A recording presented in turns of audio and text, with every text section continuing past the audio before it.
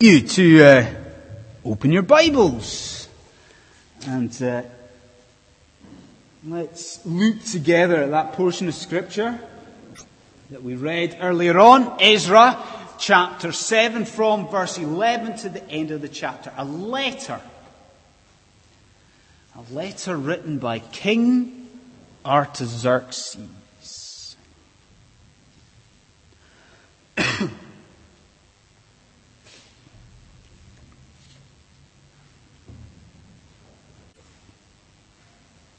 So if you were asked the question, what do you think in general terms is our society's attitude to religion? Our society's attitude to God? Where would you go? What would you say to that?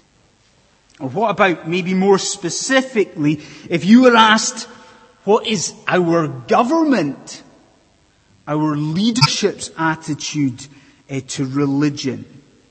What would you say? Now, I know that these are kind of grandiose and fairly large questions, but that's really the sort of thing that we're going to hope to tackle tonight. We're going to think about our society, how it approaches or views religion, and more importantly, how our society views God. But before we do that, we really need to briefly consider the details of what's happening in this chapter that we've got in front of us. Ezra chapter 7. What is it all about? Well, you'll remember, if you were here a couple of weeks ago, that we studied the beginning of chapter 7. And that was where we were introduced at long last to Ezra the scribe. Because Ezra wasn't present at all in the first 6 chapters of the book, but then he appears in chapter 7. And his appearance, it kind of marks a transition. A transition from the first part of Ezra into the second part of the book. And the focus of the second part of the book, from chapter 7 to the end of the book, is on a second wave of people who return from exile in Babylon, and they return to Jerusalem under the leadership of this guy, of Ezra the scribe. But what's important for us to note, for tonight's purposes, is that Ezra doesn't go back to Jerusalem empty-handed, okay? Ezra goes back from exile armed, and armed with a letter. And that's what we've got here, okay? Second part of chapter 7, it is a letter to Ezra from King Artaxerxes, the Babylonian leader. Now, who's he? Who is this King Artaxerxes the First? Well, he is a fascinating chap. He is one of the kings, or the rulers of the Persian Achaemenid dynasty. Now, look at Andrew, our resident Persian expert, to see if I've pronounced that even remotely correctly. He will let me off. That's good. But this is a dynasty that lasted from about 550 BC through to around 330 BC. And these guys, they were incredibly influential leaders. And I love Artaxerxes. I think he's great, largely because he had the most unimaginative nickname ever. These Persians didn't have much imagination, because Artaxerxes had one arm that was slightly longer than the other. So the Persians, they gave him the nickname King Artaxerxes the First, the long-armed, which is not the most imaginative nickname in the world. But tonight, our focus is primarily going to be on this man, this king, the attitude of Artaxerxes. Now, why is that? Why would we bother focusing on him? Well, because this letter that he writes, it shows us a man, it shows us a king who is desperately trying to appease God. Artaxerxes is trying to appease God. He's doing everything he can to gain favor, to gain blessing from the Lord God Almighty. And man alive, does Artaxerxes get it all wrong? So this evening, let's look at this. Let's look together at the attitude of King Artaxerxes. Now, I read a few days ago a blog of an aspiring film script writer, a film and TV script writer. And the woman, the lady who wrote the blog, she writes beautifully, and it was a really, really fascinating blog to read. Fascinating to see all the obstacles she faced in trying to break into the film industry. And at one point, this writer, this blogger, she talks about the brainstorming sessions that she was involved in. So what would happen was that she would open up her house and get her friends round and get her colleagues round, and they would chat and desperately try and come up with an idea for a film or a TV program. And she said that these were so infuriating, these meetings, because they would come up with great ideas. They would come up with absolute gems, absolute nuggets. But of course, then they would go home, do a little bit of research, and they would find that someone else, somewhere else, has had the idea and already made that film. And she ended the blog, and there was no spiritual hint throughout the blog, but she ended it by quoting scripture. And she quoted Ecclesiastes 1:9. She says, "What has been will be again. What has been done will be done again. There is nothing new under the sun." Ecclesiastes 1:9. There is nothing new under the sun. And that is what we've got in our first point this evening. Okay, so our first point is this. It is the environment of appeasement. Okay? We all got that. The environment of appeasement. You see, what is incredible about this Persian dynasty that we've got here, what is amazing about it, is just how contemporary it seems. The Persian dynasty, it seems so familiar, it seems so current. Because these kings in this dynasty, they were almost postmodern in the way they thought. And they were definitely postmodern in how they viewed religion. Because you see, at the time of Artaxerxes, the Persian Empire, it was largely a pluralistic society. You see that? It was a pluralistic society. Now, do we all know what is meant by pluralism? Pluralism is this belief that there isn't one true religion. Pluralism believes that there are many ways to God. Pluralism believes that religions, that faiths can happily coexist. Pluralism. And that is how these Persian kings thought. They encouraged the whole spectrum of religious belief under their control. Because it wasn't just the people of God that they allowed to go back from exile. They allowed all peoples, all different religions to go back from exile and to create and build their places of worship. The Persians were pluralists. This was a pluralistic society. Now, what are you thinking? Does that not sound familiar? Does that not seem like a mirror of where we are today in our society? Think about it. Think about our government. Think about your group of friends. Think about your work colleagues or your colleagues at university. Now, so many of those people will think that when we distill religion, when we boil it down, that ultimately these people will think that all major religions share a common set of values. That, Buddhism, Sikhism, Hinduism, Islam, Christianity, they might differ on detail.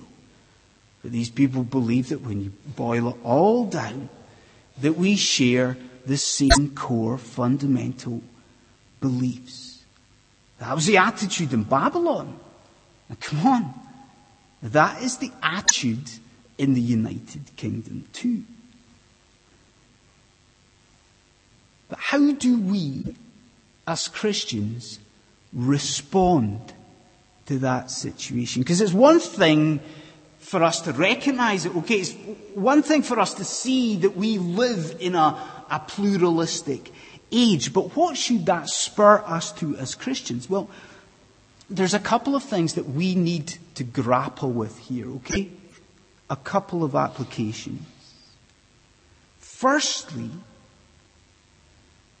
because we live in a pluralistic society, you and I, we have to be absolutely clear in our minds about what makes the gospel unique.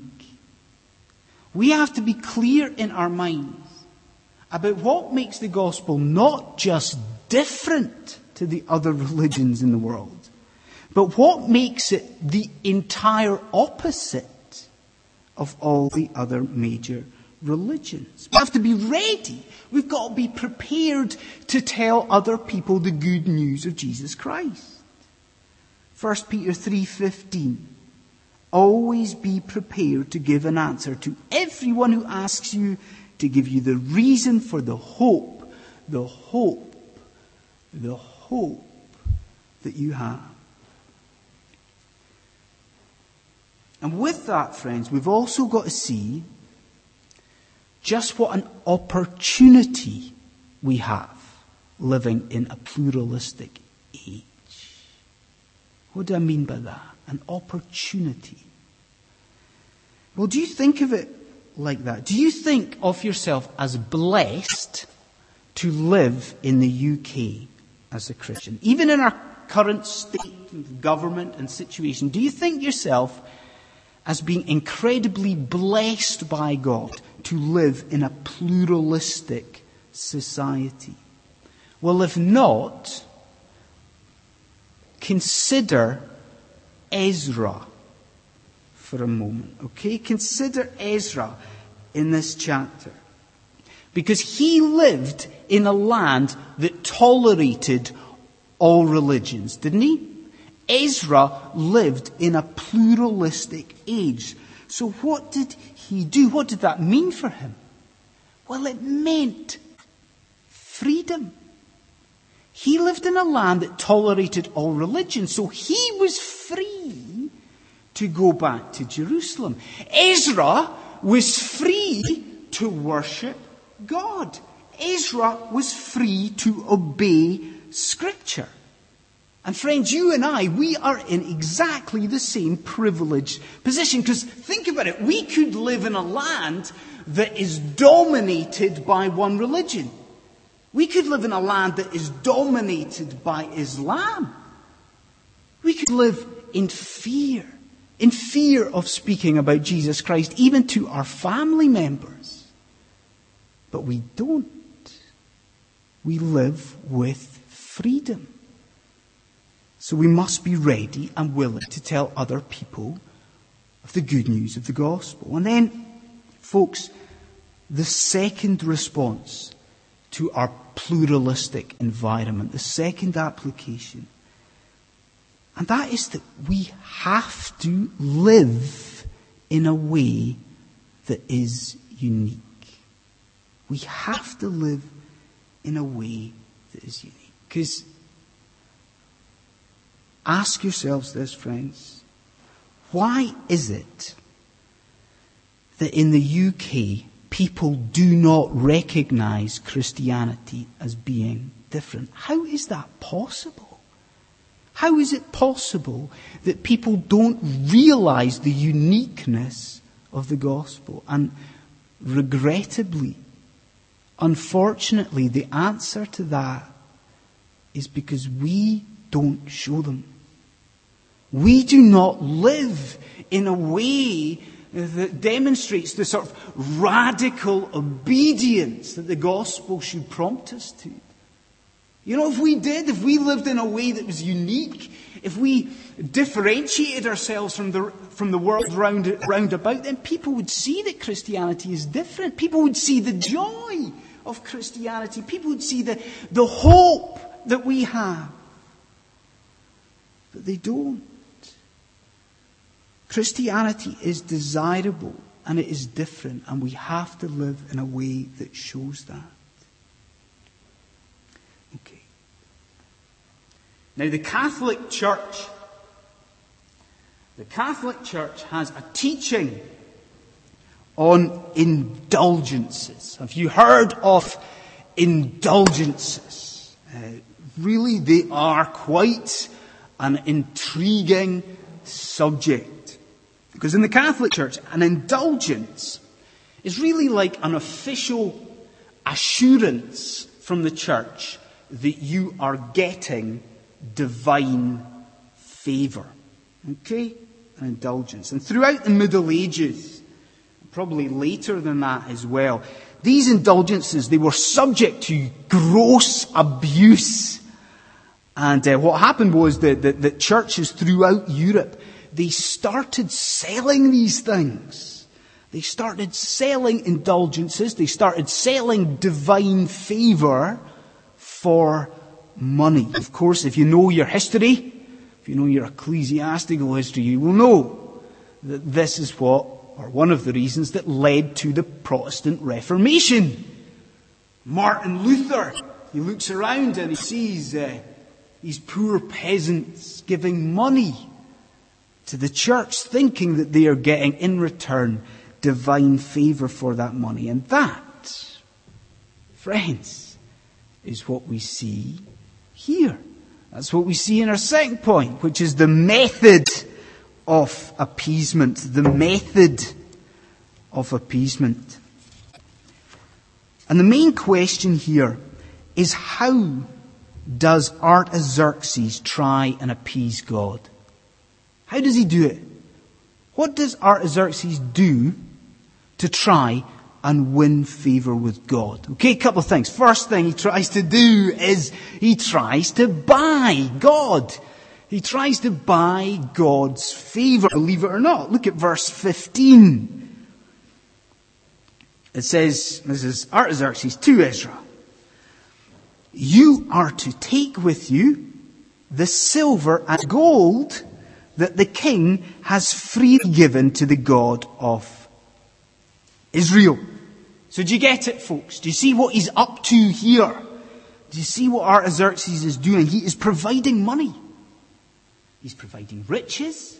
He's providing silver and gold in order to win the approval of the people of God, but also in order to win the approval of the Lord God Almighty.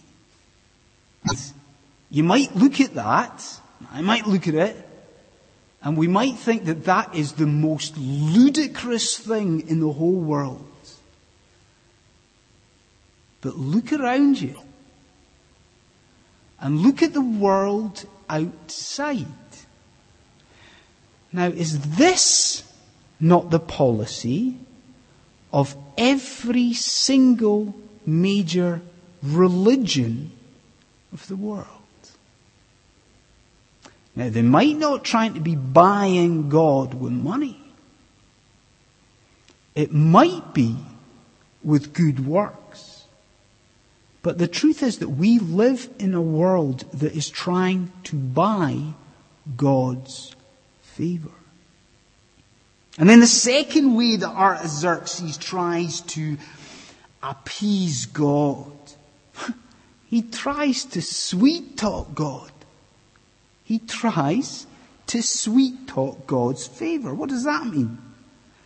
Well, check out how smooth Artaxerxes is.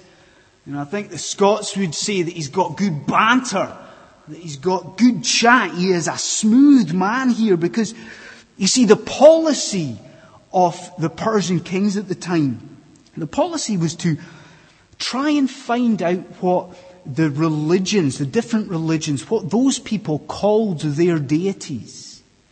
And then the Persian kings would adopt that term in order to try and please the people and in order to try and please their God. And look at the letter here that Artaxerxes writes. Because look at verse 12. What does he call God? Look at verse 21. You see the same thing. Look at verse 23. See the same thing again. I could go on, but I won't. You see, you've got a pagan king. You've got a pluralistic king referring to God as the God of heaven. Do you get it? Do you see it? Artaxerxes is trying to win favor with the people. He is trying to win favor with God by using the correct language, by using the correct words. And does that not ring true for religions around the globe too? You know, you've got some religions throughout the globe today stating that if you go along to their churches, if you go along to their buildings, if you say the right things, if you repeat the same stock phrases and stock words, that's you.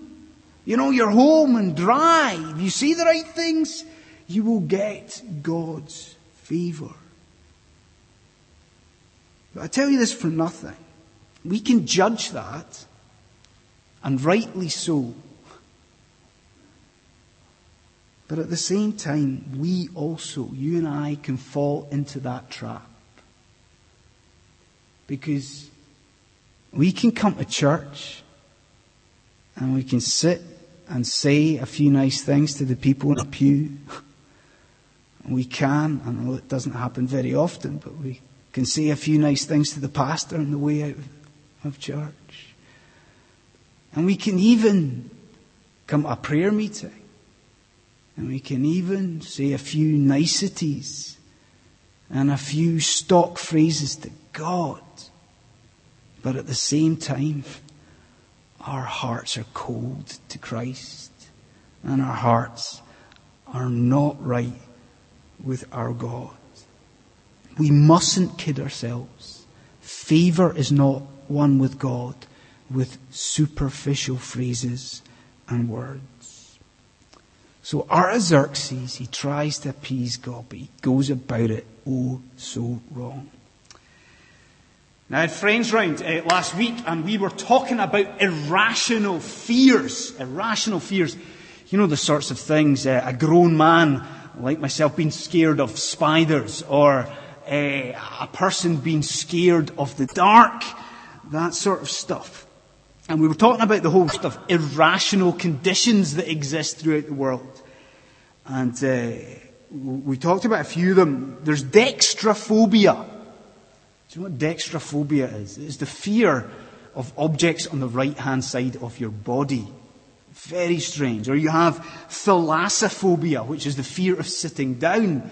Or you have my personal favourite, which is phobophobia, which is, yes, a fear of being afraid. So there's irrational fear, okay? But there is, of course, at the same time, rational fear. Legitimate fear. Fear that is well-founded. Fear that is justifiable. And we see that in our third thing tonight. And that is the incentive for appeasement. The incentive for appeasement. Because, why? Why does Artaxerxes bother trying to appease God? What is this chapter, this whole letter, what is it all about? Why is he doing this? Why is he going all this effort, giving all this money to Ezra? Why? Well, we're told the answer. It is as clear as day in verse 23. So if your Bibles are open, just have a glance at that. Verse 23, I'll read it. Why should there be wrath against the realm of the king and of his sons? So you see it, don't you? Artaxerxes does this because he fears God. He tries to appease the Lord God Almighty because he is scared of his wrath. And friends, we inhabit a world of fear. We live in a world where so many people spend their lives in fear. There are millions. There are hundreds of millions of people across the globe that live under the bondage of religions that, yes, try and educate people about God, but at the same time, they don't offer a true solution to how the wrath of God at sin can be taken away. And I came face to face with this a couple of years ago. I met with a Muslim imam in a mosque in Edinburgh, and the meeting was to talk about heaven and hell. And during the course of the meeting, I spoke to the imam and I asked him, did he think that he was going to be going to heaven when he died? And the man stopped and he paused, and I kid you not, tears in his eyes. He said, I have no idea. I have no idea whether I have appeased Allah. This was a man, a pious man, if you like, very religious, but he lived in fear. He spent his whole life in fear. And surely when we see that situation, surely when we recognize that there are people all around the world weighed down because such a fear, is it not to our shame that we so rarely tell people how that fear can be removed? Is it not to our shame that we so rarely tell people that Jesus Christ can take that fear away? He can replace it with love. And yet we say nothing.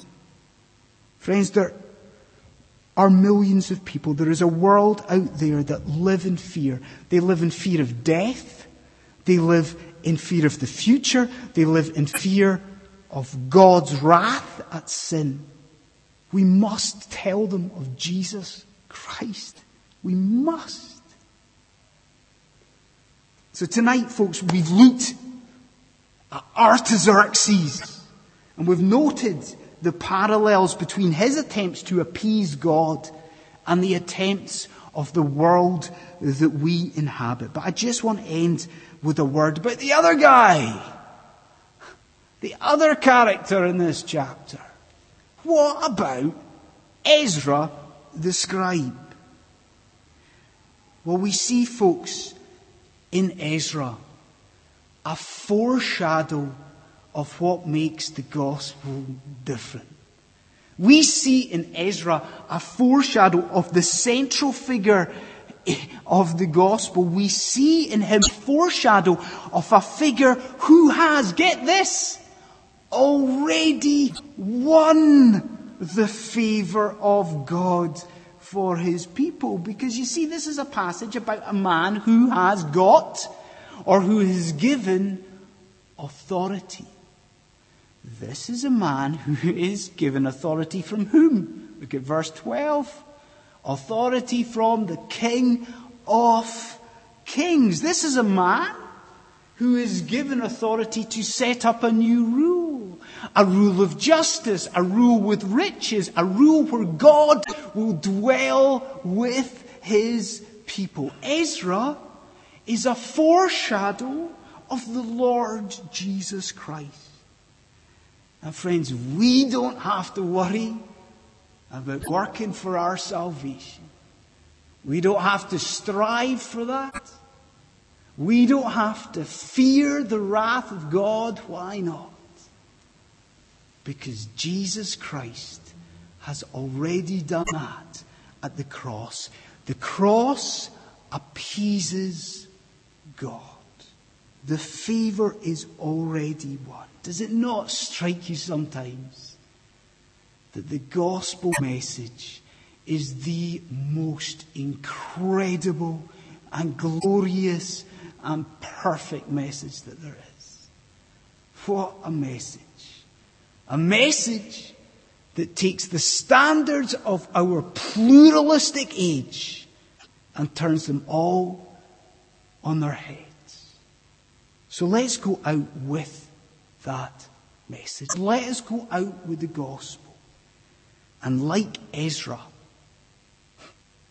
let's embrace this freedom that God, in his kindness, has bestowed on his people. Let's pray.